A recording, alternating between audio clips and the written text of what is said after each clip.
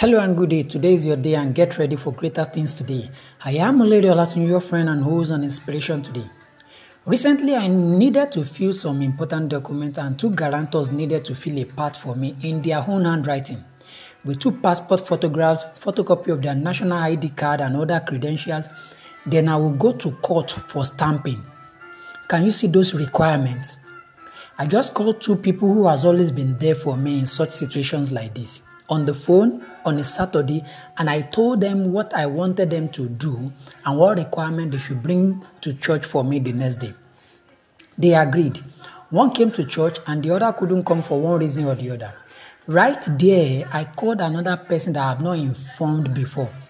But before I knew it, I got three people willing to stand for me to release those requirements, fill the form, and sign those documents. Who can guarantee you like that? Do you have any? Some people can guarantee you verbally, but are they willing to risk it all for you? They speak two things, relationship and integrity. It is not enough to have a relationship with people. You must have quality relationship, and it doesn't end at relationship. Secondly, you must have integrity. Integrity in everything, in finance, in relationship, in character, and all that. If you don't have someone who can stand for you or guarantee you in critical situations, then you have something wrong with your relationship or integrity or both. You can have a quality relationship with me and yet not have integrity in your financial dealings. I won't guarantee you based on relationship alone or on sentiment. And if I have to do, I will write to the best of my knowledge, so and so person is this or that. Mind you, the request states that I must not use family members as guarantors.